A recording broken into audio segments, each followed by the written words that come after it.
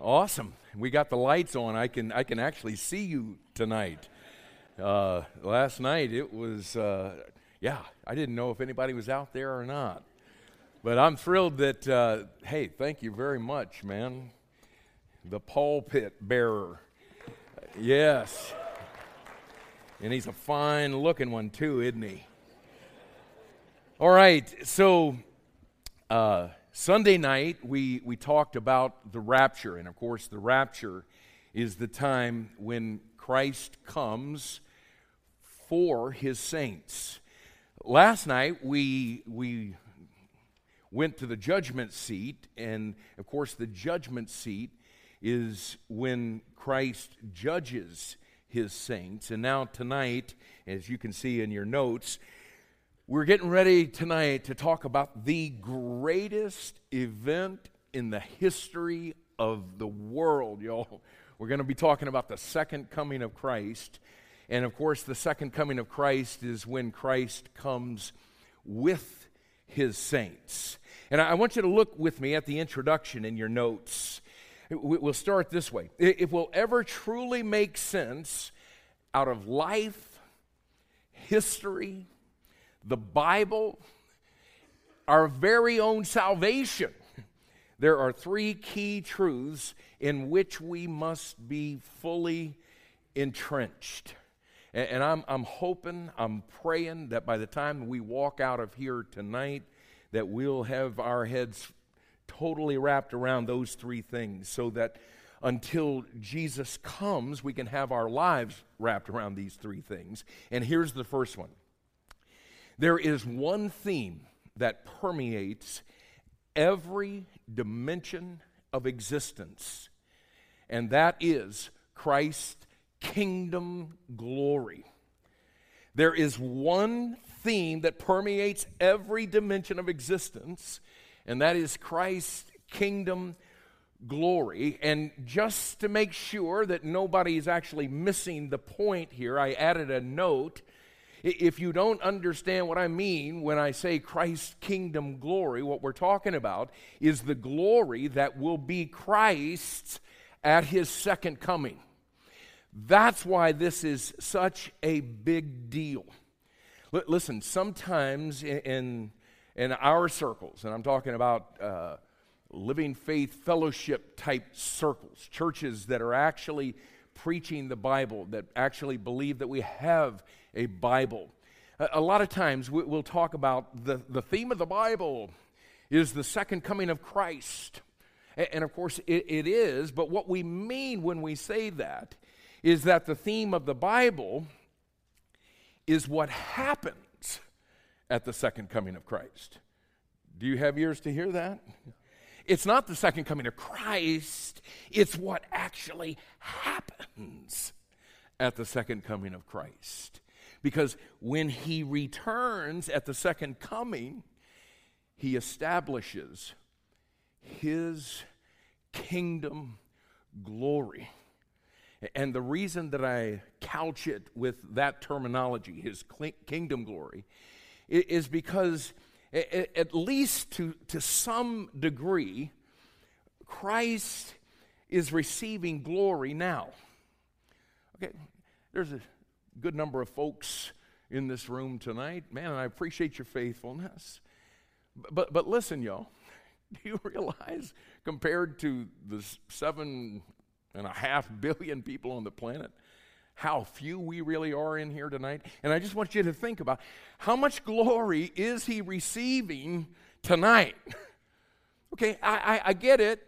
There's little pockets and places where this is happening, but I want to make sure you understand that what is happening in terms of him receiving glory right now ain't nothing like it's going to be when he comes at his second coming and he establishes his kingdom on the earth. Because that, my brothers and sisters, that is why, from God's perspective, that Christ's kingdom glory is the theme that has always permeated every dimension of existence. And like I said in the introduction, I'm fully convinced, y'all, that until we come to the place to where we really understand the theme that is everywhere around us, we're going to miss the point of everything that's around us. And so let me take just a few minutes as we get started tonight to show you why I said that Christ's kingdom glory is God's one theme. He doesn't have 2, he doesn't have 5, he doesn't have 10. He has one theme that permeates every dimension of existence. And a good portion of us already know this. This may be review for all of us, but it's one whale of a good review for us to come back to the theme of every dimension of existence. But we're here this week to catch everybody up. This is a prophecy conference. We're talking about the key events that are on God's prophetic calendar. And if we miss what actually happens at the second coming, I'm telling you, we're going to miss what life is really all about. Okay, but this theme, notice first of all, letter A on your outline, that it is the theme of the Bible. Listen, in every book, the author is working a theme. There's a point that author is driving at. And listen, in God's book, there's a theme. There is a point that he's driving at. And to be honest about it, one of the reasons that it's so important for us to talk about that is because God's theme and God's point in his book has just about become lost in this anemic brand of Christianity that's going on in the 21st century. Because if you ask most Christians, what is the theme of the Bible?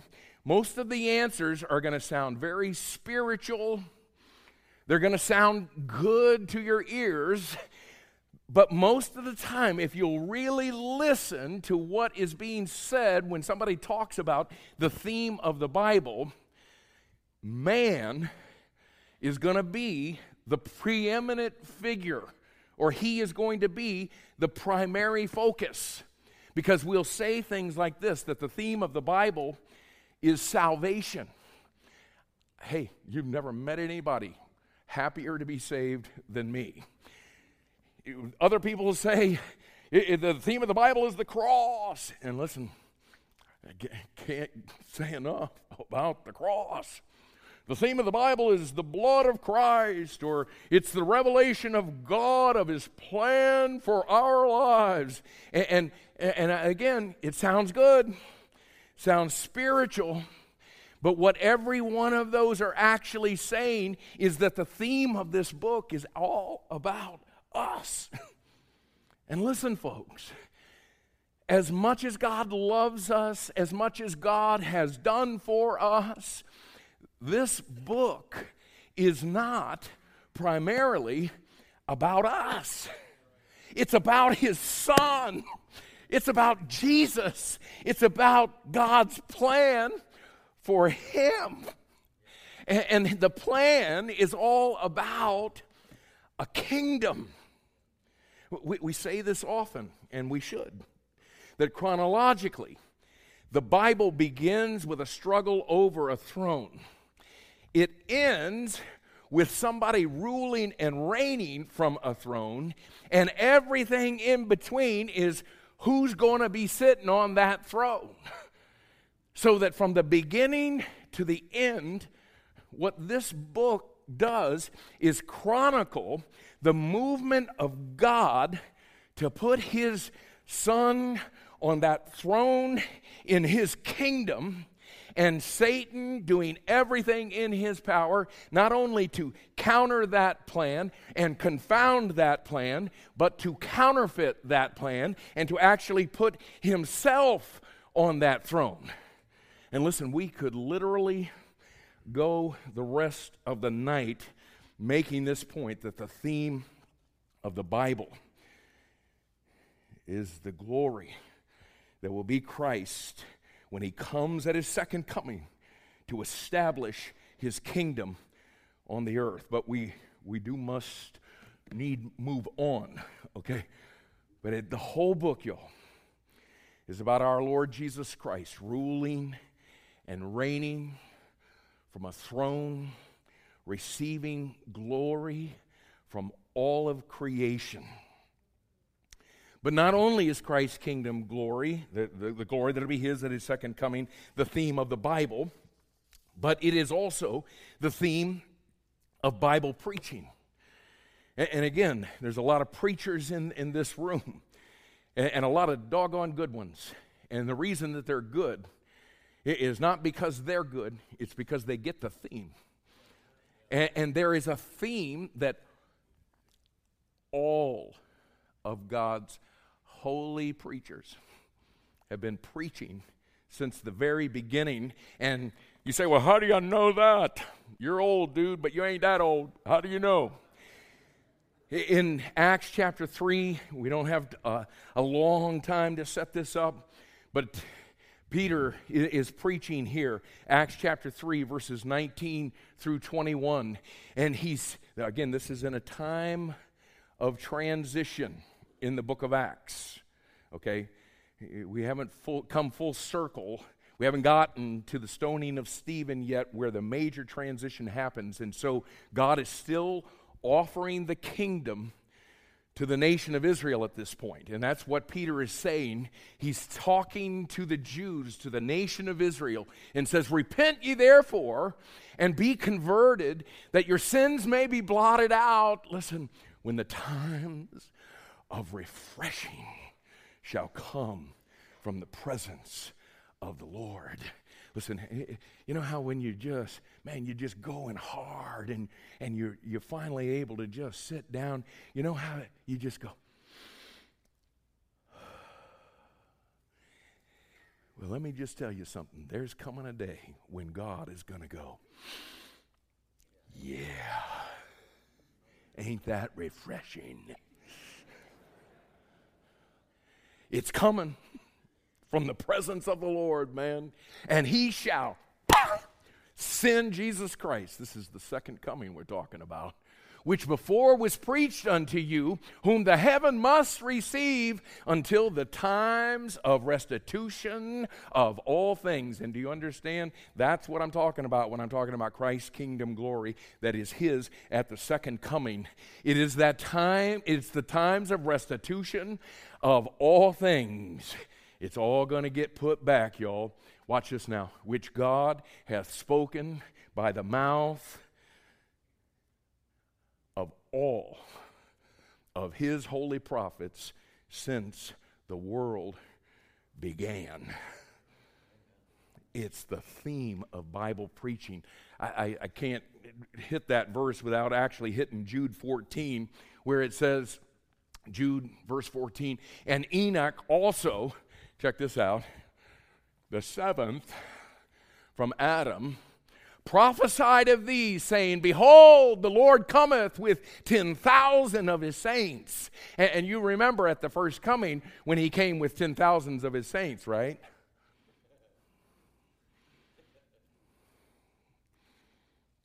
No, He didn't. All of God's holy prophets go all the way back to my boy Enoch, the seventh, if you're just going to pick a round number. The seventh from Adam. And you know what old Enoch was preaching about before the first coming of Christ? He was preaching about the second coming of Christ. You know why? Because he was a holy prophet. Pastors, we better get busy preaching the theme of the Bible so we can fall in line with fellows like Enoch and all of God's holy prophets since the world began. Okay, so not only is the second coming of Christ and the glory that He'll receive when He comes, not only is it the theme of the Bible, not only is it the theme of Bible preaching, but it is also the theme of creation.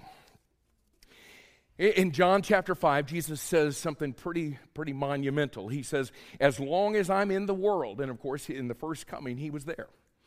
He says, as long as I'm in the world, I am the light of the world. Malachi chapter 4 and verse 2 lets us know something pretty significant about Him being the light of the world, because in Malachi chapter 4 and verse 2, it refers to Christ as the Son, the capital S-U-N, the Son of Righteousness. And so when the Son of Righteousness was on the earth, he was the light of the world. Okay, you getting the picture, right?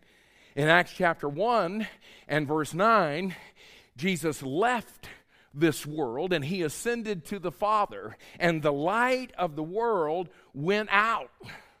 The sun went down, as it were, and at that point we entered into a biblical nighttime.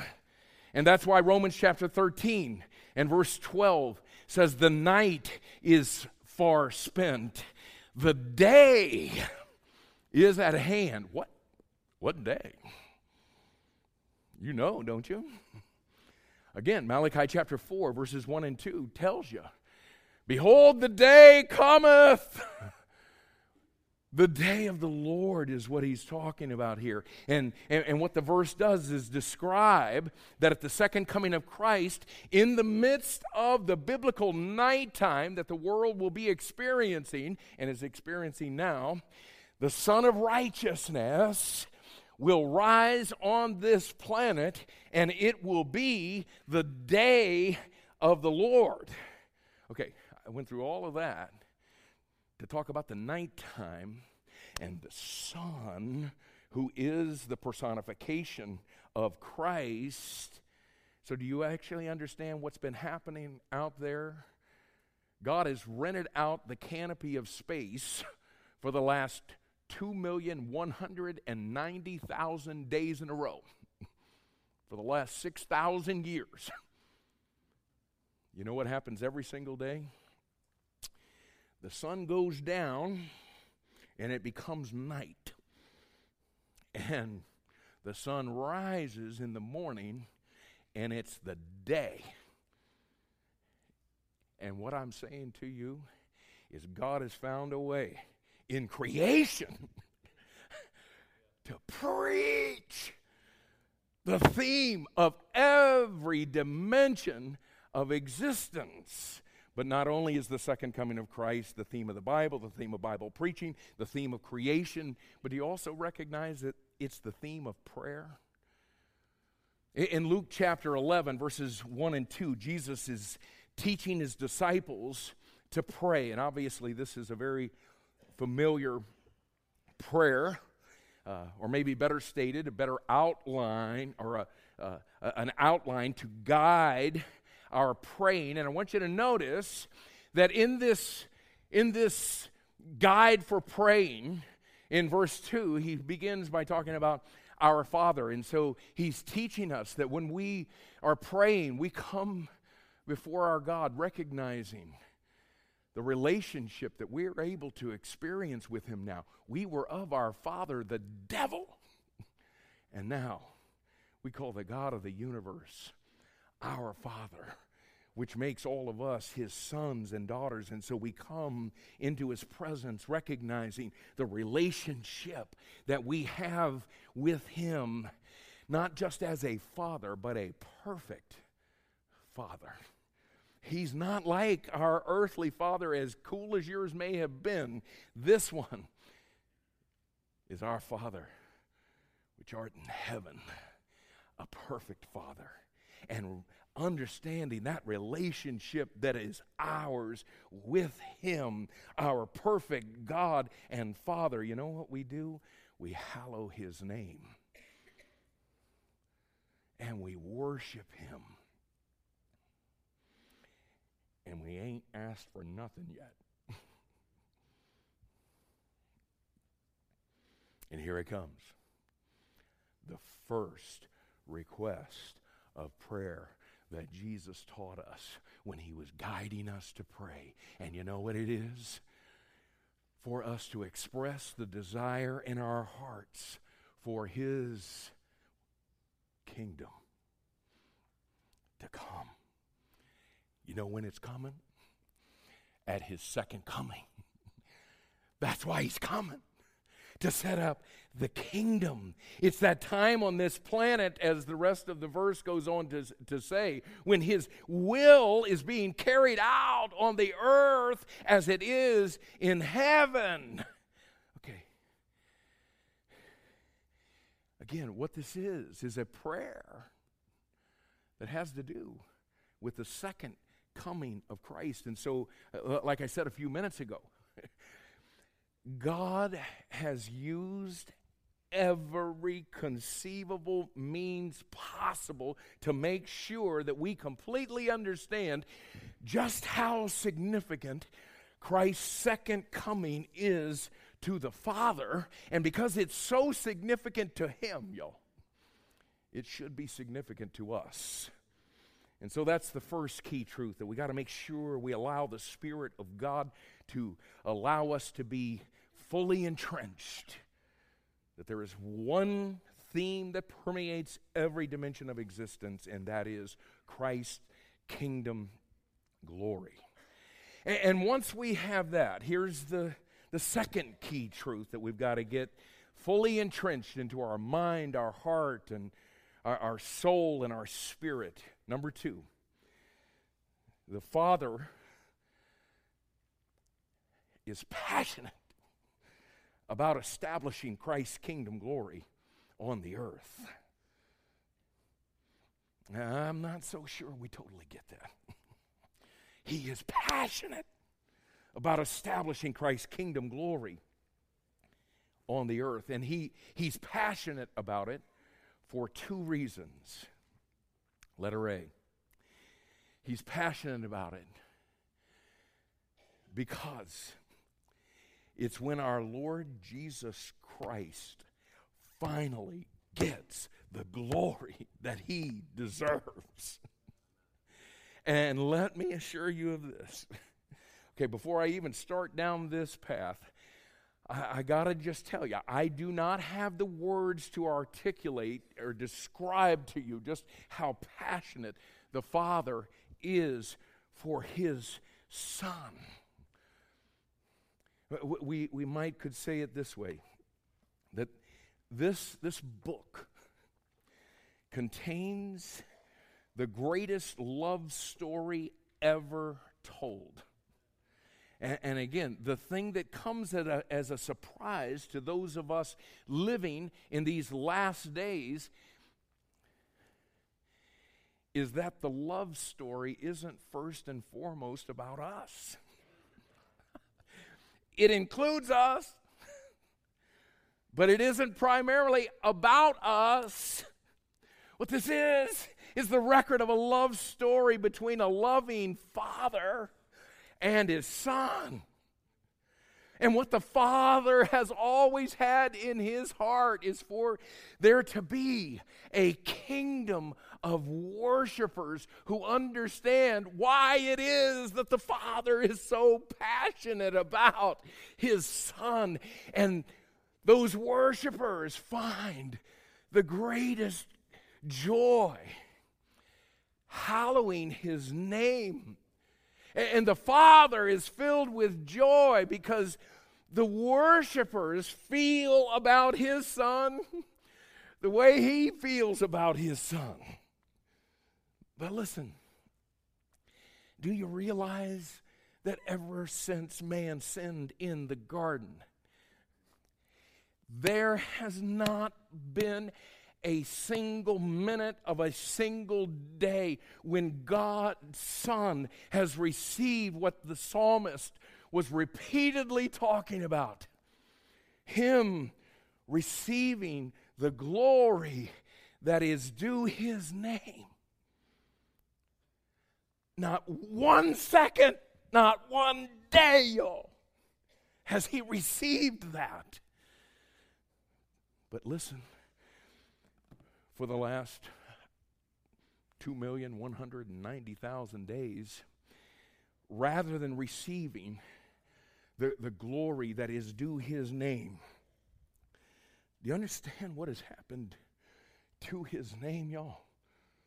It has been defied and denied and despised and disgraced and degraded and maligned and reproached and blasphemed and discredited and dishonored and desecrated and downtrodden and profaned. That's what's happened to His name. But you got to know, man, what the Father has in his heart for his Son is that day when he'll look at him and say, it's time. And heaven is going to open. And he'll come back to this earth, not with the veil of flesh like he came with in his first coming, but as Matthew chapter 25 and verse 31 says, he will come to this earth in all of his glory. And all of the holy angels will be with him, and he's coming to sit upon the throne of his glory. But before he sits on that throne, he's going to settle the score. And the way that 2 Thessalonians chapter 1 verses 7 through 9 describe it is the Lord Jesus Christ. This is a description of the second coming.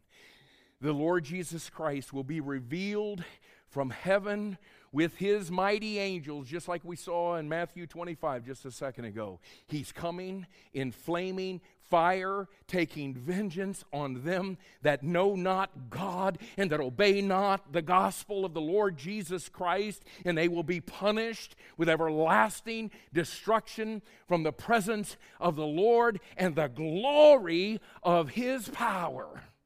And this will be the time, as Isaiah 21 and verse 9 talks about, when all of the false systems of religion, all of the false systems of government represented in Babylon, oh buddy, they will fall at his feet, and he will blast them, to coin a phrase, to kingdom come. And after all of this time, the reality of Philippians chapter 2 verses 9 through 11 will be enacted as every knee is bowing to him and every tongue is confessing him as Lord. And 2 Thessalonians chapter 1 and verse 10 says that all of his saints will glorify him, and all of his saints will open our mouths in admiration of him. And in contrast to his saints, Zephaniah chapter 1 and verse 14 says that all of the men who were too mighty to humble themselves by bowing their knee for all of their existence, all of those who were too mighty to call on him as Lord all of their lives are going to be crying bitterly in the streets. The mighty men, all of the men on this planet that are walking around thinking they are all that, and they are going to be crying bitterly in the streets. In this world of men, which at the time of Noah, according to Genesis chapter 6, verse 5 and verse 11, the earth at that point and the people of this planet were filled with such wickedness that he says that every imagination of the thoughts of men's heart was only evil continually and was totally corrupt and filled with violence. And you know what God had to do to that earth in Noah's day? God had to deal with it by judging it with a flood so he could start over. And I bring that up because I want to make sure that you understand that Jesus taught us in Matthew chapter 24 and verse 37 that when he comes to set up his kingdom, that the composition of the world is going to be a whole lot like it was in Noah's day. And again, we're there, y'all. I mean, we're really close to it fitting that description that we just saw in Genesis chapter 6, verse 5 and verse 11. Our world is corrupt and filled with violence. Men's hearts are filled with wickedness, and all of the thoughts of men's heart is only evil continually. But listen, y'all, when Jesus comes at his second coming to set up his kingdom on the earth, he will crush all of the corruption, all of the violence, all of the wickedness, all of those imaginations. And as Genesis chapter 3 and verse 15 prophesied, and as Romans chapter 16 and verse 20 emphasized, along with all of the corruption and violence and wickedness of man, listen, he's going to crush that old serpent called the devil and Satan, and Jesus will spank him like a 2-year-old at Kmart, and Satan, that powerful, deceitful, insidious, blasphemous force in this world, is going to be defanged and declawed and dethroned and defrocked. And this earth, try to get this in your head, this earth for the first time in 6,000 years will finally be at rest, and finally be at peace, and finally experience joy. And as Acts 17 in verse 31 says, the Lord will finally judge in righteousness. But as Matthew chapter 6 and verse 10 talked about, the kingdom is finally going to come, y'all. And again, His will for the first time in 6,000 years is going to be done on this earth as it is in heaven. And this earth, which tonight is so clueless about who Jesus is, and so clueless about His power and might, and so clueless about what He has done, so clueless about the glory of which He is worthy. Habakkuk chapter 2 and verse 14 says that in that day when the kingdom comes, the earth will be filled, oh listen, not with violence and wickedness and every imagination of man's heart that is only evil continually. The earth shall be filled with the knowledge of the glory of the Lord, just like the waters cover the sea. In other words, the knowledge of the glory of the Lord will be inherent in the earth. It'll just be what the earth is. The water is the sea, and the sea is the water. And at this point, the earth is filled with the knowledge of the glory of the Lord. And this earth, which tonight is so void of worship, Psalm 66 and verse 4 says that all of the earth from one end to the other shall worship Thee and sing unto Thee. And the psalmist felt like he had to repeat it.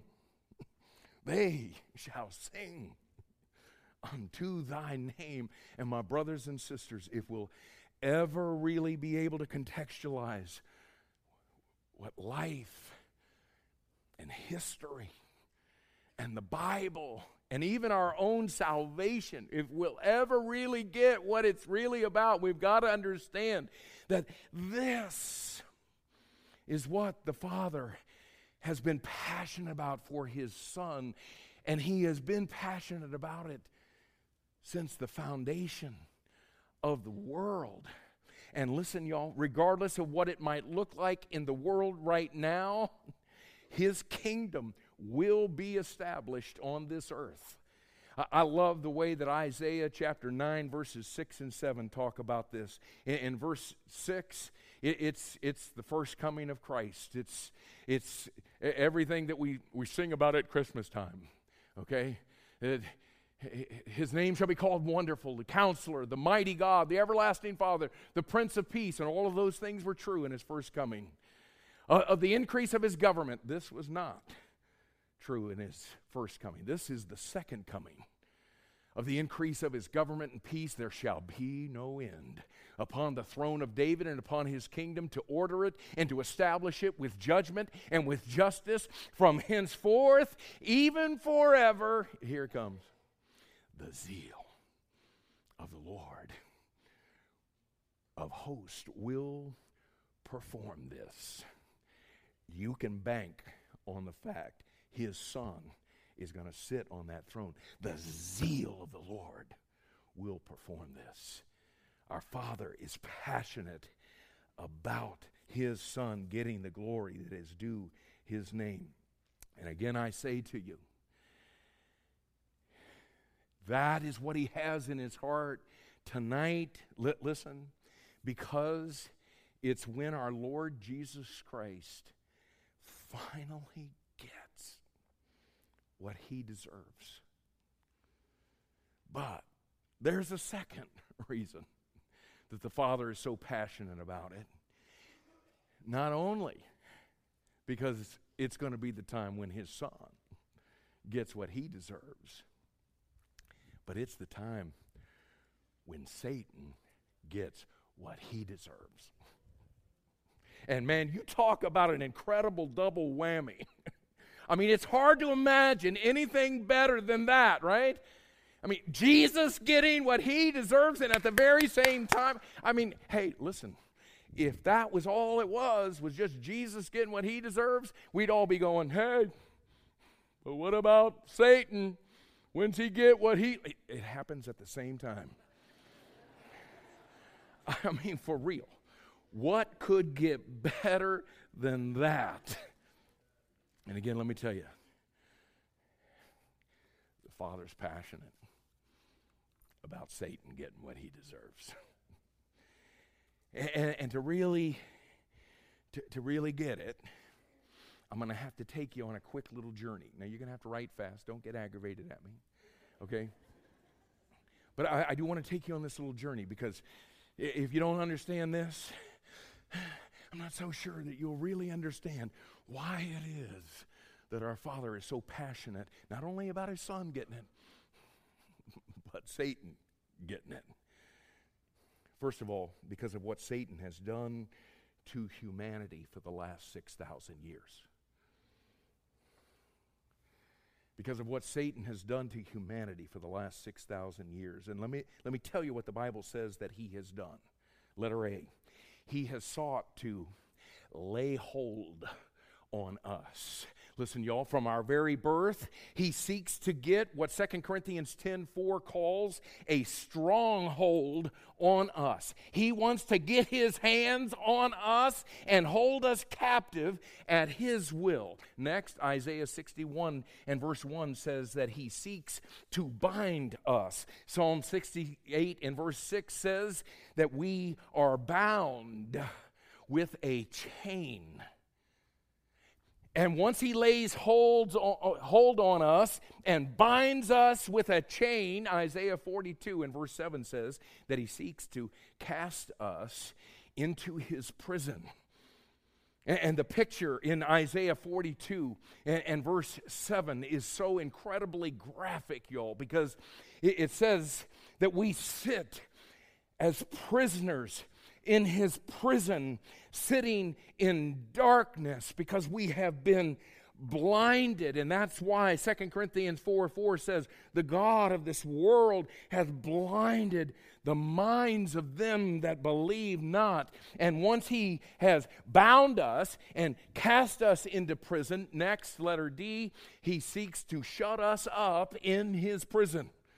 2 Timothy chapter 2, verse 26 calls his prison his snare or his trap. And again, it says that he holds us captive at his will. And the reason for it, letter E, is he wants to seal our eternal destiny so that we spend eternity separated from God in the place that Matthew 25 and verse 41 says is the place of everlasting fire prepared for the devil and his angels.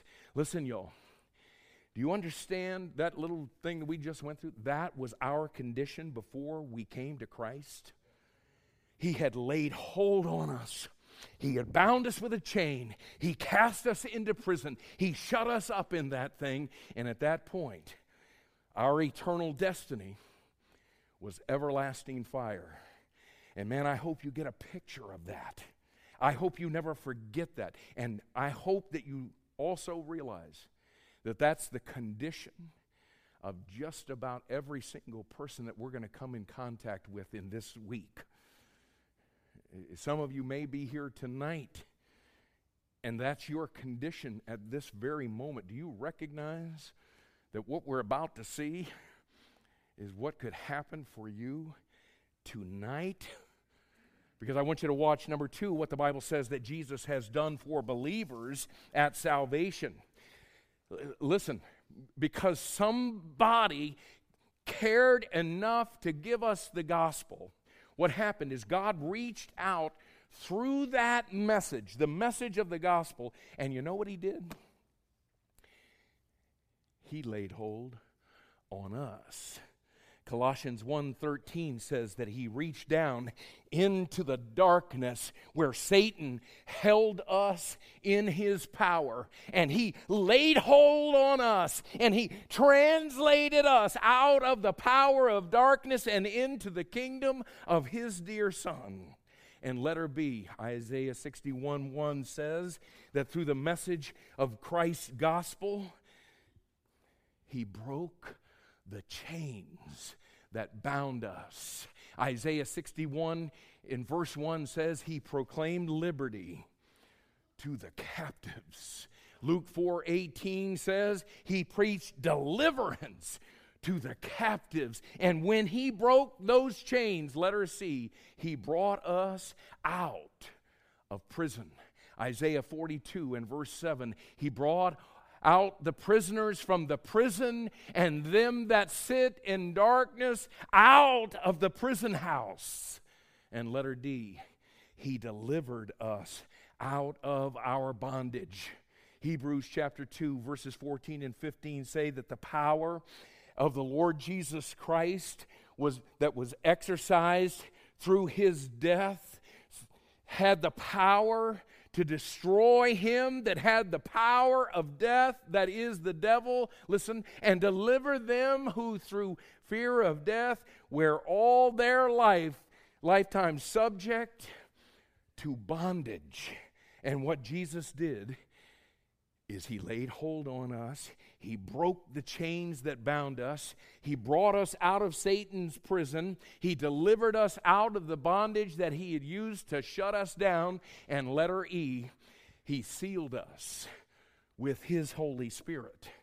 Ephesians chapter 1 verses 13 and 14 say that when we heard the word of truth and trusted the Lord Jesus Christ and His gospel, it says that we were placed in Christ and then sealed with His Holy Spirit of promise. And now our eternal destiny is guaranteed by the very Spirit of God. And so, listen, are you actually seeing this? What Christ actually did through His death, burial, and resurrection is He undid all of the works of the devil. But again, if you're really going to understand why the Father is so passionate about Satan getting what he deserves, you got to understand this next thing, and that is what Satan did to Christ at His first coming. What Satan did to Christ at His first coming. Listen, all through the ministry of the Lord Jesus Christ, Satan, through the religious leaders, you know what he was seeking to do? He was seeking to lay hold on Him. You see that in Mark chapter 12 and verse 12. You see it in Matthew chapter 21 and verse 46. But you know what? He never could. What the Bible keeps saying is that He passed from their midst because His hour had not yet come. But in John chapter 8 and verse 12, Jesus is in the Garden of Gethsemane. And you know what hour had come? That hour. And Satan, again, Jesus had passed from His midst so many times as He tried to lay hold on Him. And now the religious leaders came and letter A, laid hold on Him. And John chapter 8 and verse 12 goes on to say, this is letter B, that Satan, through those religious leaders, bound him. And they led him away. Can you imagine what the Father is feeling right now? Isaiah 53 and verse 8 says, this is letter C, he cast him into prison. Isaiah 53 and verse 8 goes on to say that he was cut off out of the land of the living.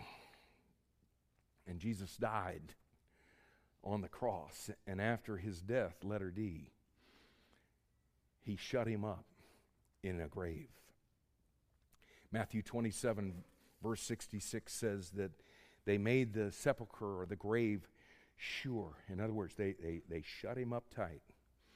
And Matthew 27 verse 66 goes on to say, letter E, that he, Satan, sealed the stone, obviously, to keep him in.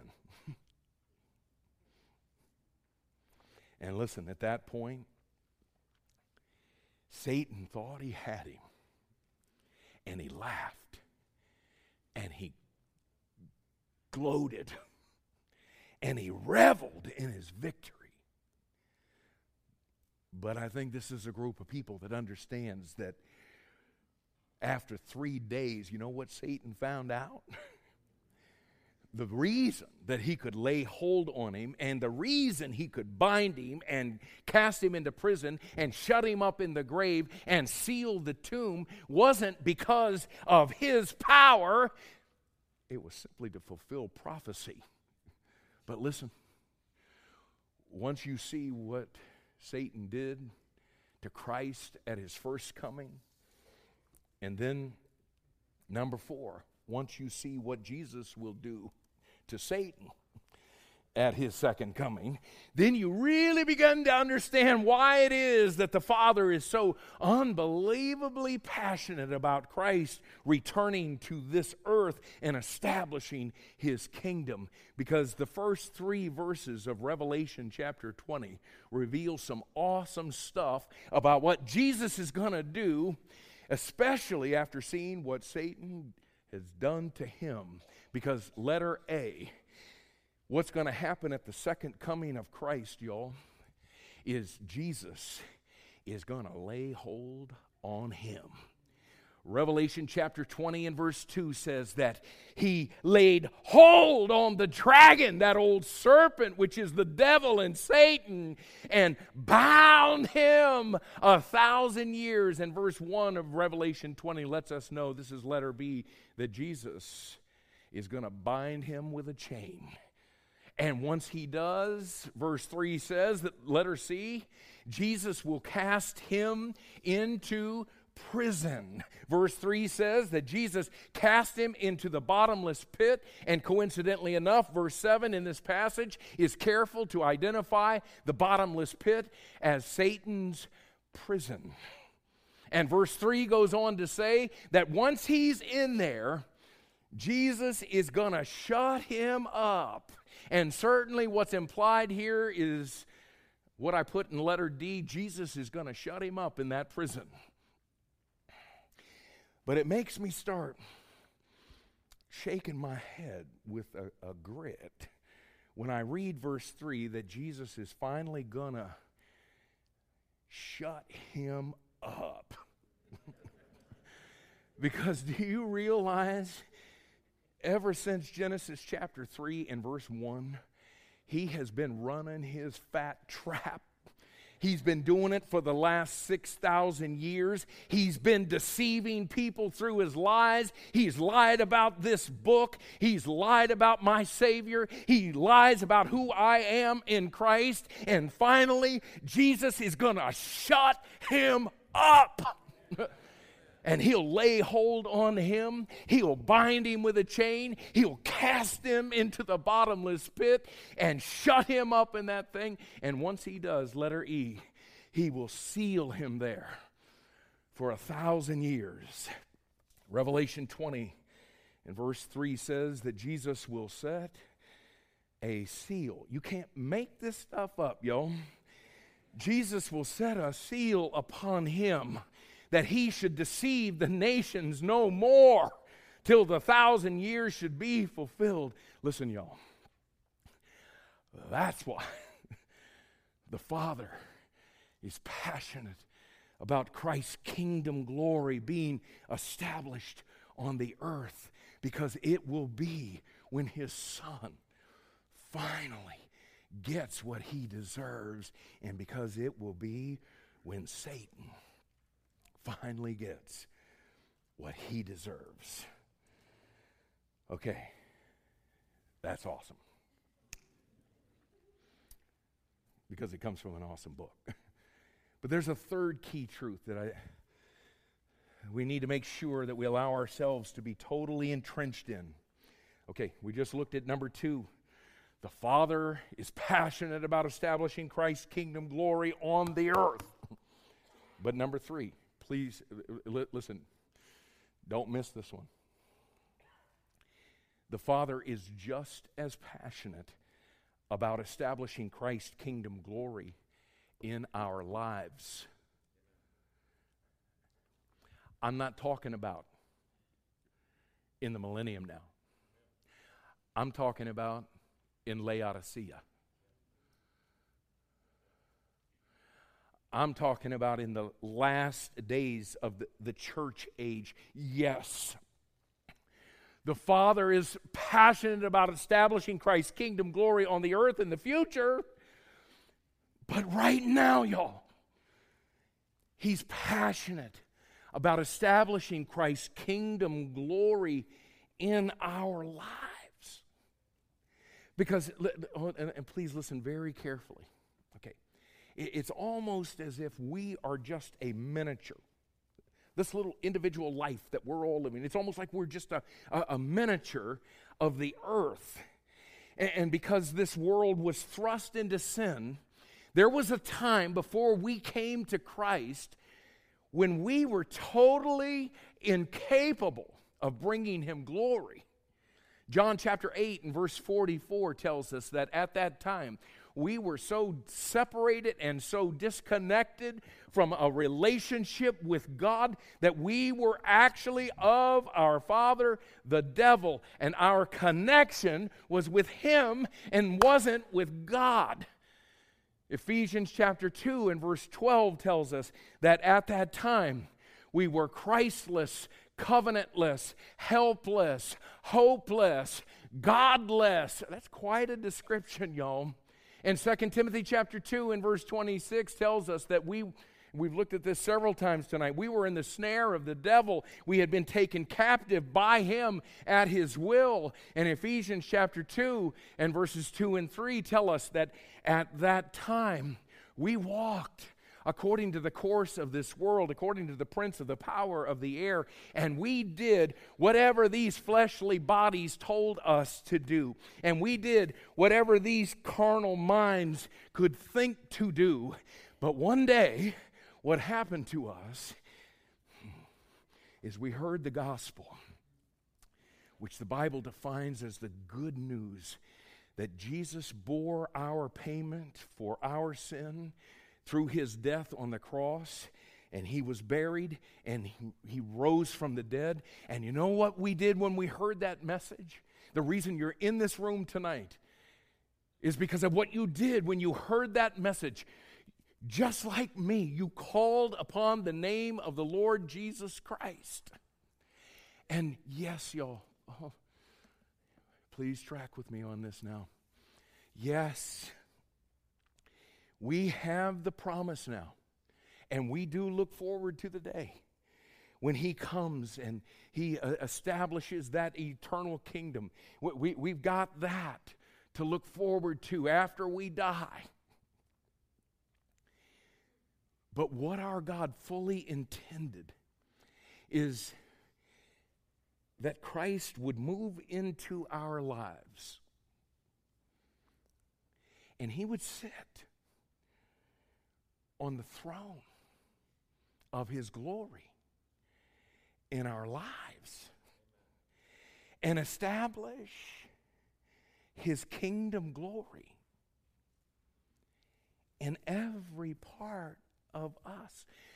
Just like we've been preaching all night, just like when he comes and he sits on the throne of his glory in Jerusalem and establishes the kingdom on the earth at his second coming. He wants to sit on the throne of our hearts now. And just like when he establishes his kingdom on the earth, he wants to come into our lives and crush all of the enemies that would keep us from bringing him glory, namely the world, the flesh, and the devil. He wants to come and crush all of that inside of us, so that 2 Corinthians chapter 5 and verse 15, so that we're no longer living for ourselves, but we're living unto him and to his kingdom. And so the reality of Romans chapter 6 and verse 14 is we're no longer allowing sin to have dominion over us, because Christ has dominion over us. And as 1 John chapter 2 verses 13 and 14 talk about, that we would allow the Word of God to abide in us and strengthen us, so that in this life, the life we're living right now, we might overcome the wicked one.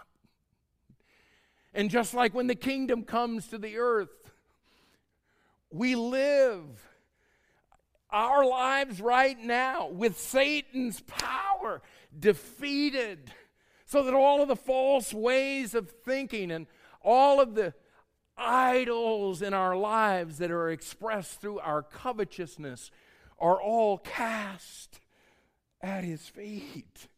Just like it's going to be in the kingdom, just like Babylon's falling, all of the idols through the covetousness of our life are crushed.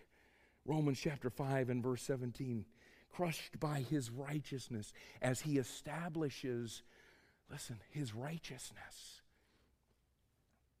and his glory in our lives now. And as Colossians 3 and verse 15 says, his peace is ruling in our hearts. And we enter into what Hebrews chapter 4 and verse 3 calls that rest that God intended for his people. Listen, and we carry out in our lives his will as it is in heaven. Because as Romans chapter 12 verses 1 and 2 says, we've presented our bodies as a living sacrifice, and our lives are marked by holiness.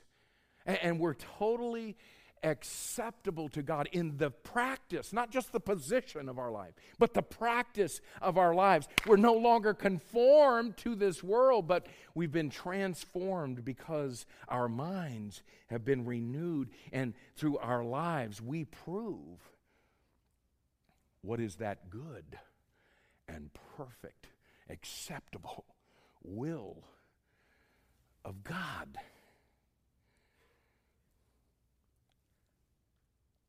Here on the earth, in us, now. And the longing of our heart, just like Paul expressed in Philippians chapter 3 and verse 10, is that we may know him.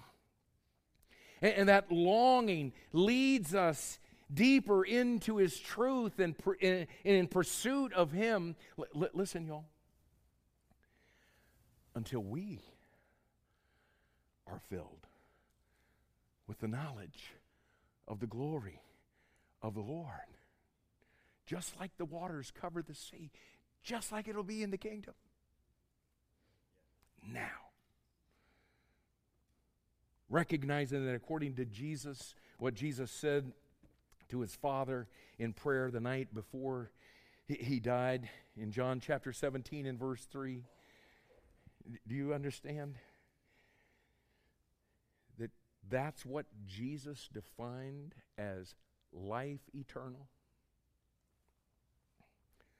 Knowing the Father and knowing the Son, the knowledge of the glory of the Lord, just like the waters cover the sea.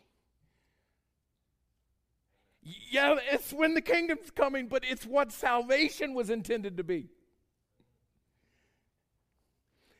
And just like when the kingdom comes on the earth,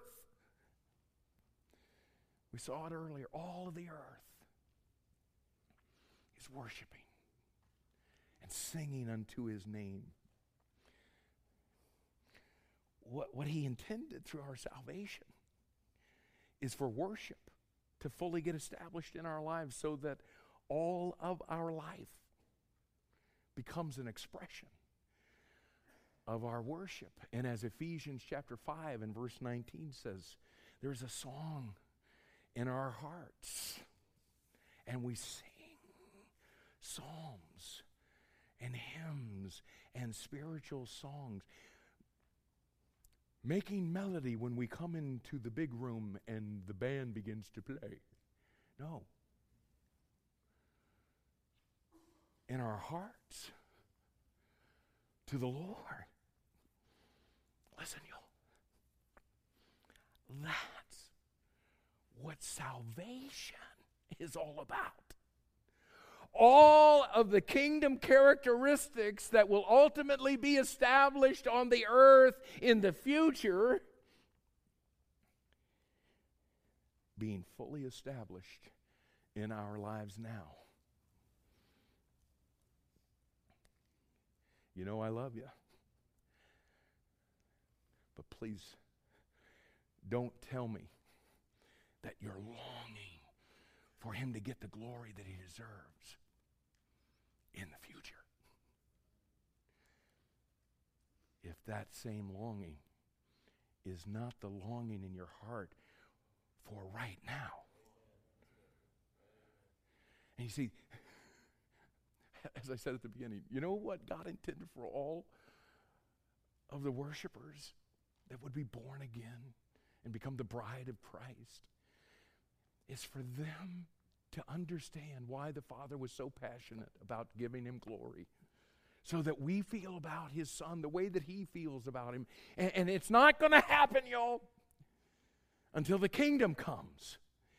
It's not going to happen until the second coming. We've talked about the rapture. It's going to be awesome for us, but it's out on the earth, man. He's still not getting the glory that is due his name, and that's why the Bible tells us to do the things that it tells us to do in preparation for Christ's coming. It's going to come quick. In Matthew chapter, or Mark chapter 13 and verse 35, the Bible tells us we're to watch for his coming. Matthew chapter 6 and verse 10, as we saw earlier, we're to pray for his coming. Titus chapter 2, verse 13, we are to hope for his coming. Revelation 22, verse 20, we are to long for his coming. Romans 8, 23, we're to groan for his coming. Oh, y'all, where are the people who groan like creation is groaning? 2 Timothy chapter 4 and verse 8, we're to love his coming. In 2 Corinthians chapter 4 and verse 18, we're to live for his coming. Now listen, y'all. That is what the Father is passionate about when it comes to our lives. I'll say it one final time before we move into our conclusion. What our Father really wants. Yes, he can't wait for his Son to sit on the throne in his kingdom and get the glory that is due his name. But in terms of us, He wants to establish Christ's kingdom glory in us. And in conclusion, and I'll just do this briefly. The first thing that I want us to walk out of here with tonight is this. God wants to establish Christ's kingdom glory in us because He wants to extend Christ's kingdom glory through us.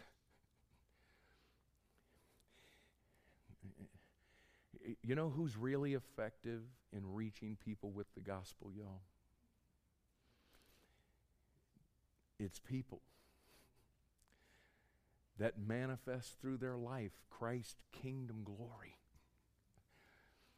And He wants other worshipers to be brought into His everlasting family and be brought into the everlasting kingdom.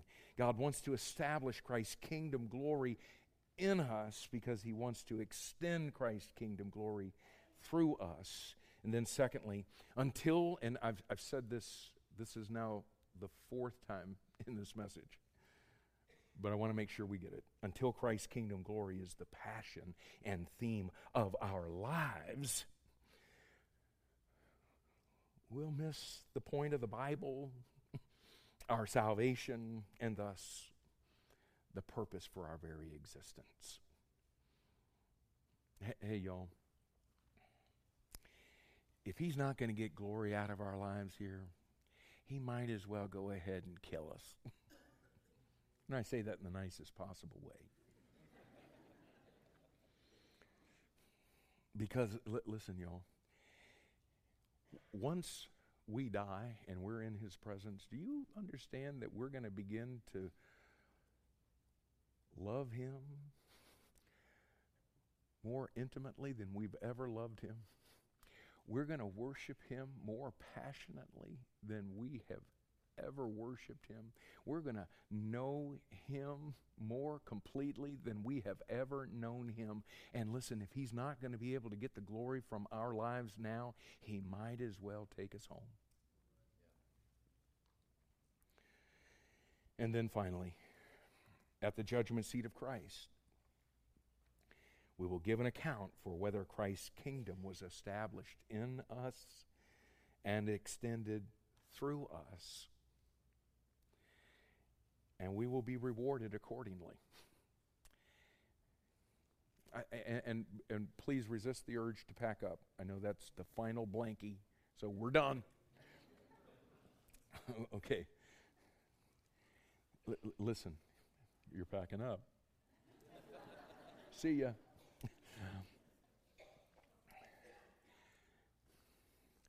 What I've tried to do tonight is take this event that we all at least act like we're gaga about and try to get it real practical in our lives and let us understand that we're kidding ourselves about us really longing for that day if every day that we wake up, we don't have the longing for Him to get the glory that He deserves through us. What if we started tomorrow like this?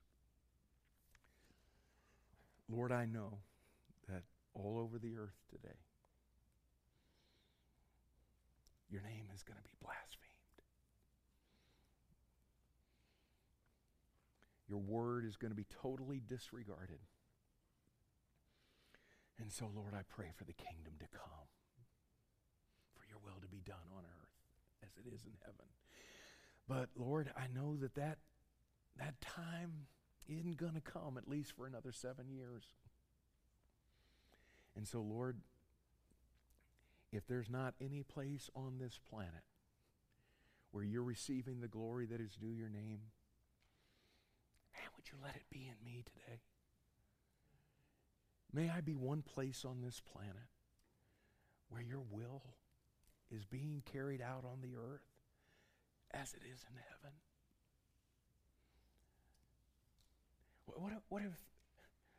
What if as we prepared for the judgment seat of Christ, That's what we had in our hearts.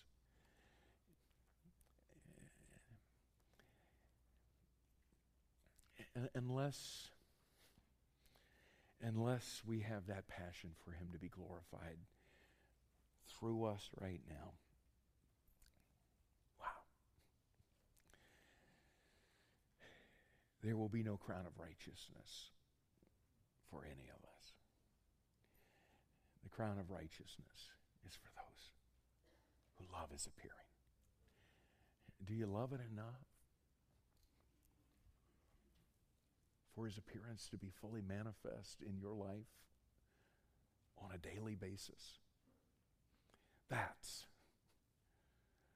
what he wants to do for every single person that is called upon the name of the Lord to save us, so that we exit this life.